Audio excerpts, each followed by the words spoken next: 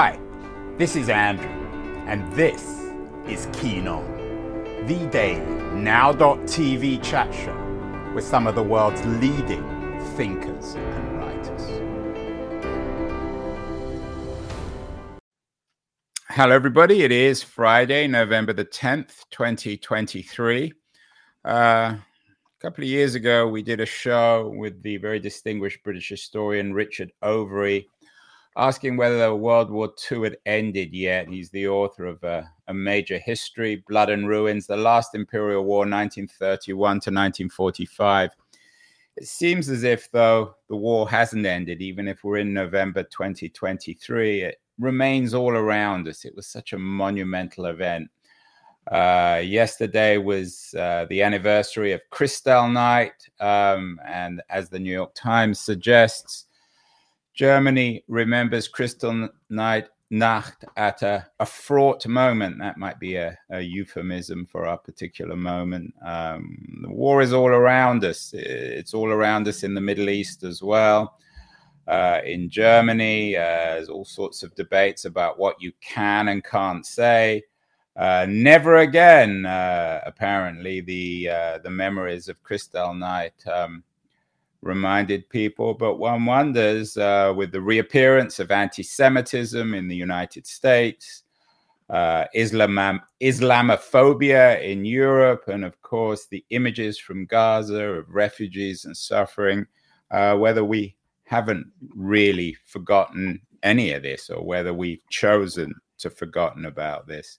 One man who's all too familiar with the Second World War, its memories, its meaning, is my guest today. Neill Lochery is a prolific historian and writer on the Second World War. He's written all sorts of interesting books, not only actually on the Second World War, but on the Arab-Israeli conflict and on Israel. He has a new book out today, Cashing Out, The Flight of Nazi Treasure, 1945 to 1948.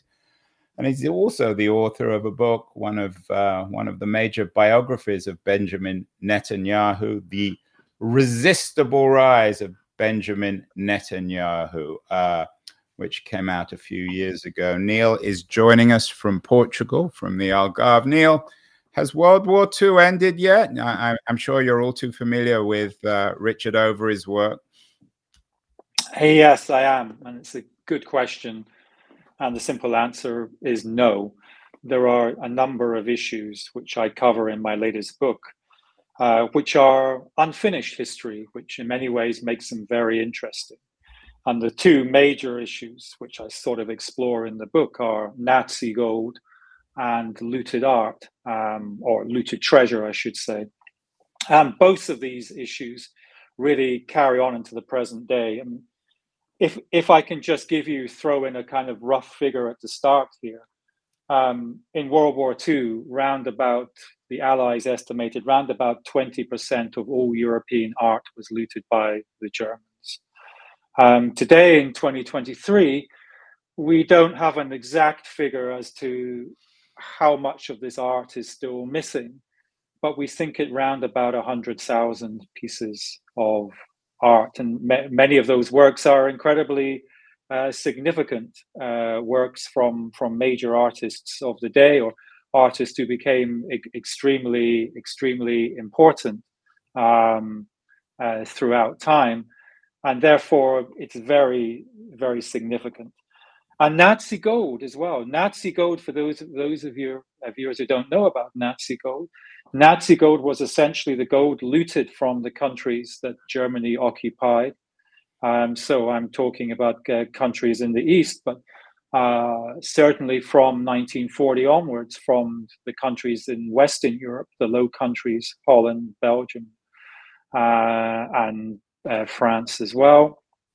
And this gold was used by the Germans to pay for goods and services trading with the neutral countries, and specifically countries like Sweden, like Portugal, like Spain, like Argentina. And the gold was effectively, used to pay for these services. And on top of that, sadly, we have the gold from the Jewish victims of the Holocaust as well. Melted down gold teeth, wedding bands, smelted down and turned into gold bars. And much of this gold, certainly in terms of Portugal, the country where I'm speaking to you today, is still in Portugal. It hasn't been handed back after the war. The Portuguese only gave back 4 tons of gold. They cut a deal with the Americans essentially over continued American access to an airbase in the Portuguese Azores Islands in the middle of the Atlantic Ocean, vital for the Cold War and the American garrison buildup in Germany, also vital in World War II as well for D-Day. And so Portugal is still a very gold-rich country, and this gold, of course, is of disputed origins. And yeah, that's particularly chilling. You've written extensively on so-called neutral countries during the Second World War. Speaking of Portugal, you wrote a best-selling book, Lisbon: War in the Shadows of the City of Light, 1939 to 1945. You also wrote a book about Brazil, the fortunes of war, World War II, and the making of modern Brazil. Brazil and Portugal, of course, quote unquote, were neutral in the war. So was Switzerland, so was Sweden. But when one thinks of these neutral countries, one sometimes thinks that these are countries that conveniently turned a blind eye to, especially the behavior, the crimes, these terrible crimes against humanity and economic crimes of the Germans. Is there some truth to that? Could one really be neutral in this war, Neill?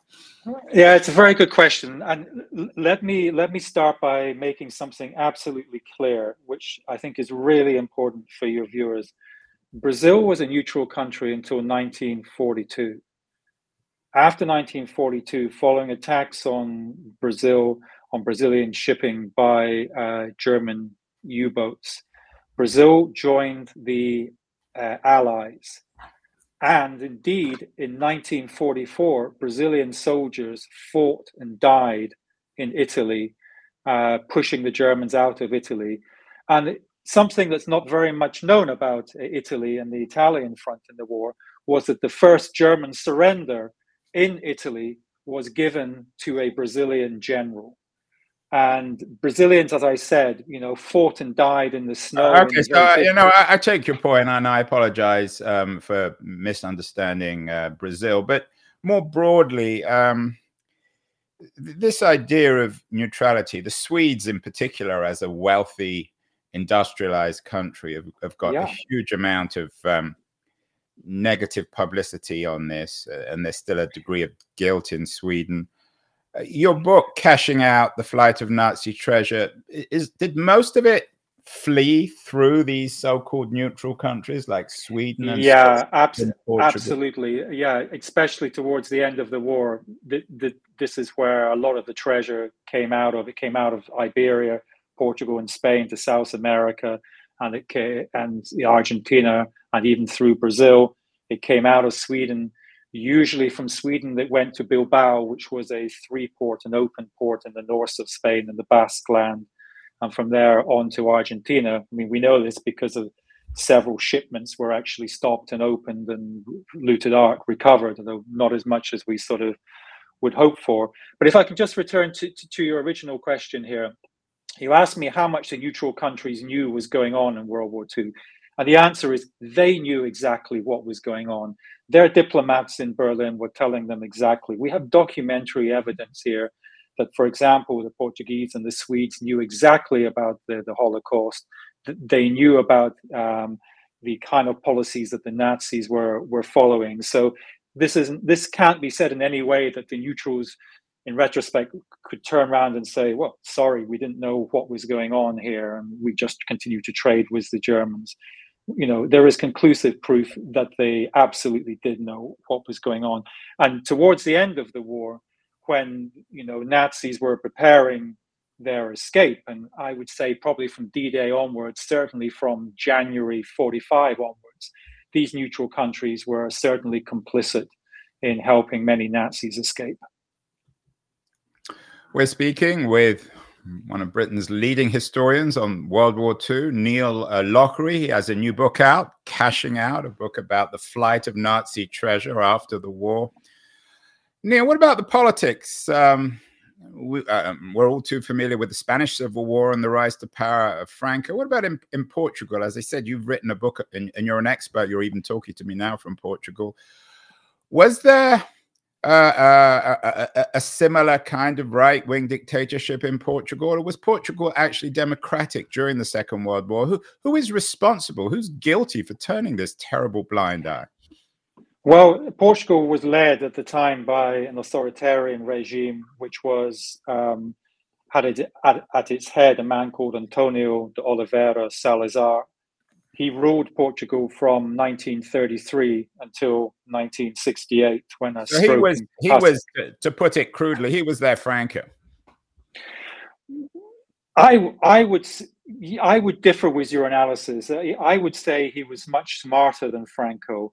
Franco actually described Salazar rather flatteringly as the most impressive politician he'd ever met. Salazar actually came from a very peasant, poor background in the interior of Portugal. He wasn't from the elites within the country, but he was a man who was able to sort of wheel and deal with the diplomats and with the great powers of the day, specifically United States, Britain, and France.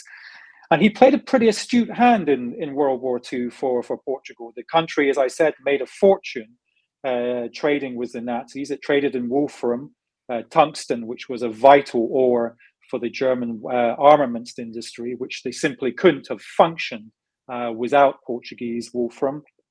And he was still able to sort of keep the Allies on side as well.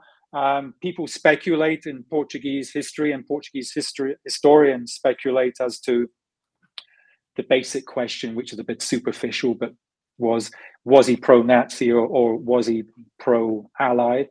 I think he was just simply pro-Portugal, and he navigated neutrality with Portugal probably in the first part of the war up until Operation Torch in December 1942 as being more pro-German.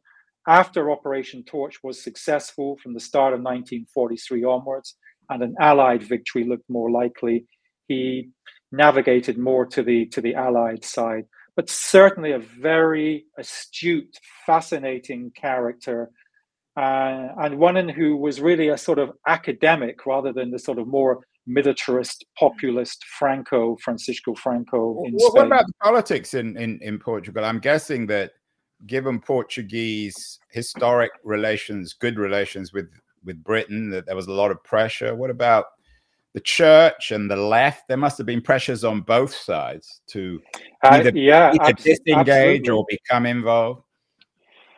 Well, Portugal has had an alliance. It's the oldest remaining diplomatic alliance in history, dating back to 1373 with Great Britain. And that alliance, of course, calls for, if attacked, the other country will declare war, and whoever has declared war on that country. So in theory, Portugal should have declared war on the Germans at the start of World War II, but the British allowed the Portugal to remain neutral, essentially because Portugal didn't have the weapons to defend itself at the start of the war. And one of the major reasons for this was the refusal of Britain to supply it with weapons. There was a shortage of weaponry in the United Kingdom right there leading up to World War II. That's another issue. But that's why Portugal was essentially allowed to remain neutral, and the Germans agreed to this neutrality, providing that they didn't lean towards their oldest ally, Great Britain. So you have that sort of aspect, and certainly the other two things you mentioned, I think, are very important. Salazar was very close to the Catholic Church. Indeed, his roommate at university in the university city of Coimbra in the center of Portugal actually became head of the Catholic Church. And so these two sort of very central figures to Portuguese society, and the Catholic Church was enormously powerful. At one point, there was a sort of church for almost every 28 people in the country. It was that central to the life of both rural and urban Portugal. The opposition in Portugal were the far left, were the communists, pro-Soviet Union, Bolsheviks. And this, of course, was a major issue that Salazar spent much of his time trying to repress this sort of opposition that came from some of the satellite towns around Lisbon and rural parts of Portugal, such as the Alentejo and other rural areas here. Neill, I'm guessing that there wasn't a large Jewish community in Portugal, but of course, many of the Jews of Portugal and Spain were the ones who were thrown out in the 15th, 16th centuries, and the ones who ended up in Poland and Ukraine and Russia and Germany were murdered by the Nazis. Was there any sense of that history within Portugal, of that tragic element? Well, the Inquisition is another issue altogether, and we need to make somewhat distinctions between the Spanish and Portuguese Inquisition to some extent. But let's not go down that road, because that's a completely different route. Portugal believed that it had a very positive Jewish record during World War II. However, prior to the war, Salazar produced a circular, which was a piece of legislation, number 13, which effectively banned Jews from entering Portugal.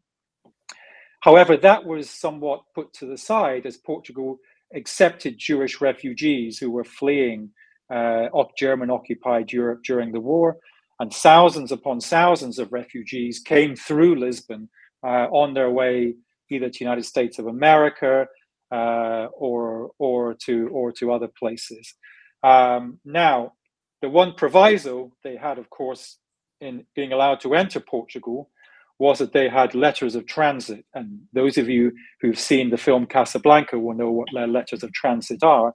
And that these letters of transit had an exit visa, that in effect that they had travel documents to carry on, and that they would not be allowed to remain in Portugal on a semi or permanent basis. We are speaking with Neill Lochery, the author of Cashing Out, a very important new book about the flight of Nazi treasure, 1945 to 1948. I want to thank Liberties, an excellent new quarterly, for bringing us this show. Quarterly Journal of Culture and Politics. It's going to run a short piece about Liberties, and then we'll be back with Neill to talk more about this flight of Nazi treasure. I want to talk about the Swedes and the Swiss and the other so-called neutral powers and their responsibility for this tragedy upon tragedy. So we'll be back in a second. Don't go away anywhere. Beyond the news, the noise, there is nuance, insight. Liberties is not just a journal of ideas. It's a meteor of intelligent substance. It's the place to be for engaged citizens. Politics, opinion, substance. Liberties is a triumph for freedom of thought. A quarterly of urgency, of cultural exploration, of intellectual delight, of immaculate prose. It's invaluable. Subscribe now or find Liberties at your favorite bookseller. It's invaluable, but you can subscribe, libertiesjournal.com. We are speaking with Neill Lochery, one of Britain's leading World War II historians, as well as an expert on the current Middle East. He has a new book out, Cashing Out. And Neill, before the break, we talked about the Portuguese responsibility for all this hidden, for this flight of Nazi treasure, and Portugal as a quote-unquote neutral power. What about Sweden and Switzerland? We did a show recently on some Polish diplomats in Switzerland who organized some fake Paraguayan passports for a few thousand Jews, and they saved their life. The Swiss, though, of course, haven't always come out of the Second World War very well either, like the Swedes. Are they similar? Both wealthy countries, both defiantly neutral and yet sort of implicit, to me at least, on the side of the Germans by not getting involved in the war? Yeah. Winston Churchill, who knew a thing or two about World War II, argued that the worst example of the neutrals were the Swedes. And the Swedes effectively sold iron ore and other things with the Nazis. Swedish businessmen traded openly with the Nazis prior to the war. and during the war. And Sweden made a fortune from trading with the Germans. There were other aspects to Swedish neutrality as well that I found very troubling. I think that there were certainly very close connections between some Swedish industrialists and German intelligence. The head of German intelligence was a man who features heavily in my book called Walter Schellenberg. And he developed effectively Nazi connections with Sweden. He was so sure of the strengths of these connections that he didn't really bother to set up any espionage networks in Sweden, because he argued that ties were good enough anyway.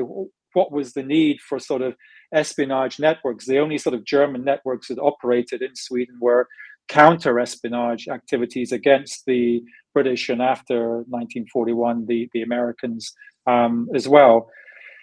I think Sweden's record, to be quite frank, in World War II was nothing much short of appalling. And their post-war record was equally difficult to stomach.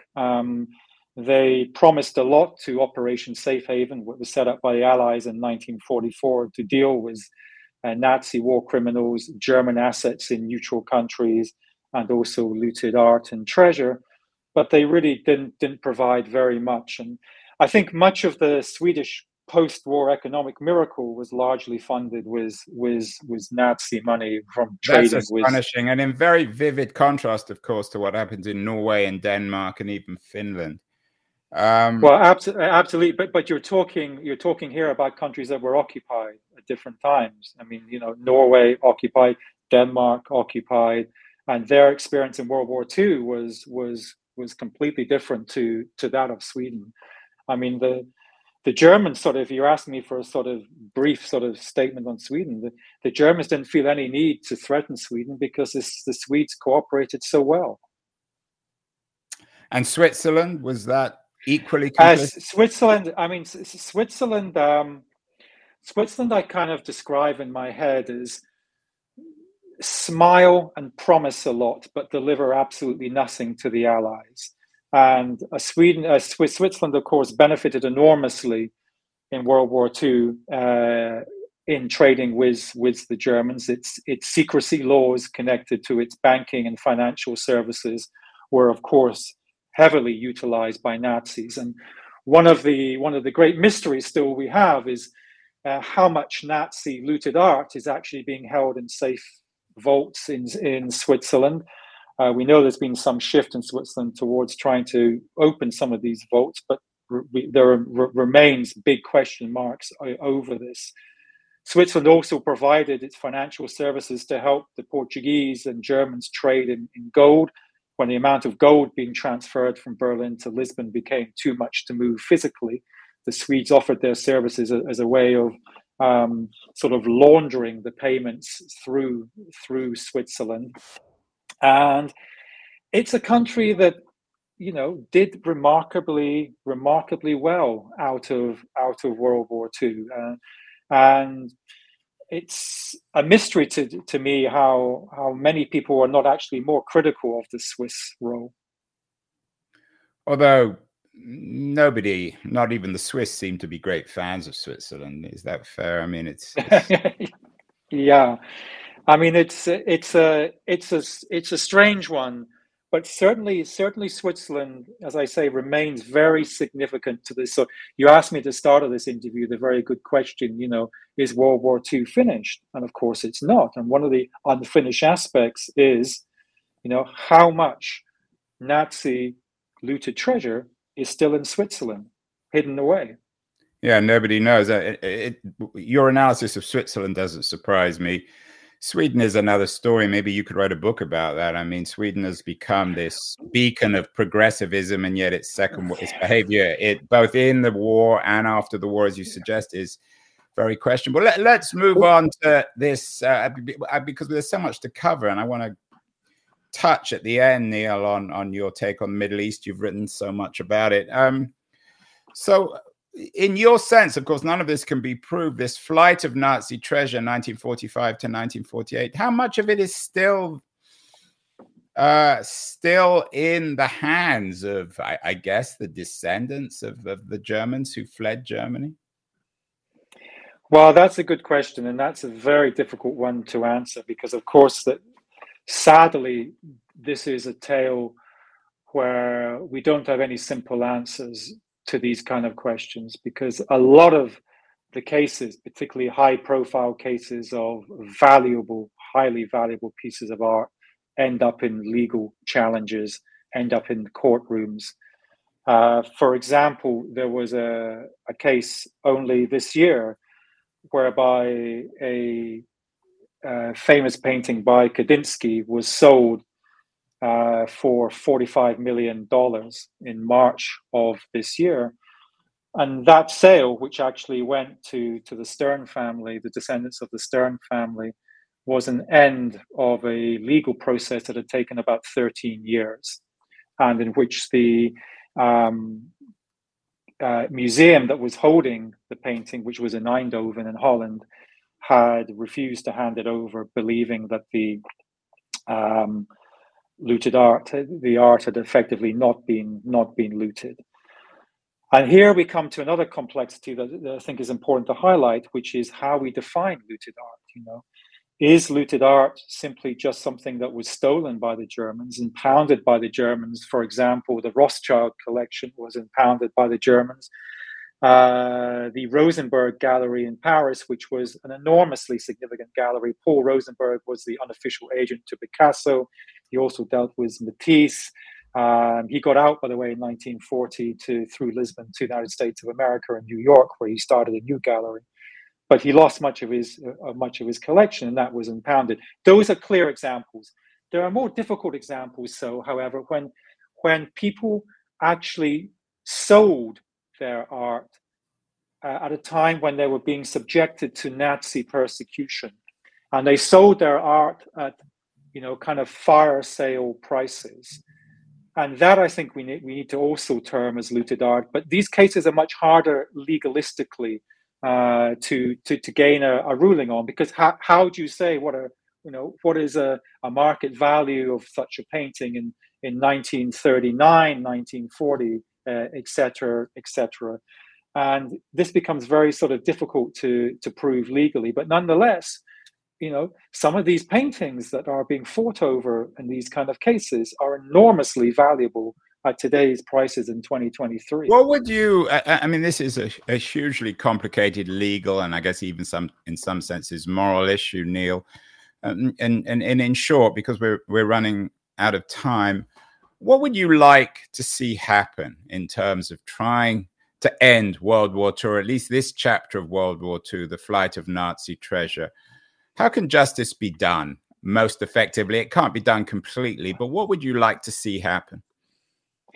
Well, I think, first of all, very briefly, my biggest fear is as a generation of World War II dies, my biggest fear is that this issue gets put onto the back burner and then forgotten about altogether. Next year is the 80th anniversary of D-Day, and the world is moving on. But nonetheless, I think we need to have a more legalistic rulings. I think this year is the 25th anniversary of the 1998 New York Conference on Looted Art, the American Conference on Looted Art, which called for some kind of legalistic international framework. I think we need to revisit that, and we need to, if possible, tighten up legal people's access to the legal process, because of course not everyone can afford a 13-year court process. Neill, finally, I got to ask you this. You, as I said at the beginning, you've written a biography of Benjamin Netanyahu back in 2016, The Resistible Rise of Benjamin Netanyahu. You've also written extensively on the situation in the Middle East, or the Israeli-Palestinian issue. You wrote Why Blame Israel? You wrote The Difficult Road to Peace. You also wrote The View from the Fence, the Arab-Israeli conflict from the present to its roots. Has anything happened in the last month that surprised you? Is there anything different in terms of the narrative that's unfolding, this tragic narrative of violence and counter-violence? As a historian, I'm not asking you for an analysis of a the day to day. But you've looked at Netanyahu very carefully. You've looked at the conflict. Has anything changed between November 2023 and September 2023? I think we are looking at a historical process here, which we can date back to around about 2006, when Hamas came to power in the Palestinian elections, and this shifted, I think, the whole debate about peace. Peace essentially during the 1990s, when I was a young scholar starting out, peace was talked about as being arranged between various secular groups. In Israel, we were talking about secular parties, the Israeli Labour Party led by Yitzhak Rabin, Shimon Peres, and was in the Palestinian Authority being led by Arafat, Mahmoud Abbas, and others as well. And we seem to be shifting more towards a kind of secular Middle East. And certainly since 2005, and the Oslo process, as you know, failed and finished by 2000, and then 1999, 2000. Since 2005, 2006 was the rise of Hamas, then we are seeing a very different kind of conflict. And in many ways, we have been postponing, I think, which is a much wider conflict between Hamas and Israel. Clearly, one of the motives for Hamas attacks this time around was to try and persuade the Arab world to take up arms against Israel. One would think that they're probably rather disappointed with what has transpired so far. I mean, Hezbollah, while they have launched some attacks, have not gone to all-out war with Israel, and other Arab states have been trying to restrain the issue, stopping it developing into a regional war. But I think that the sort of Hamas-Israel conflict has really been, I'm afraid to say, a kind of near certainty since the elections, the Palestinian elections in 2006. And sadly, maybe the final point to make is one of the great ironies was that when Hamas was founded in 1987, Israel actually encouraged its founding as a kind of counterforce to the PLO. And indeed, I know for a fact that, the Israelis, even took some of the leaders from Hamas out of Gaza and brought them to Tel Aviv to try and discuss a kind of an arrangement with Israel. That backfired. Hamas started to launch attacks against Israel later that year. But I mean, this is something that has been really very much on the cards for a long time.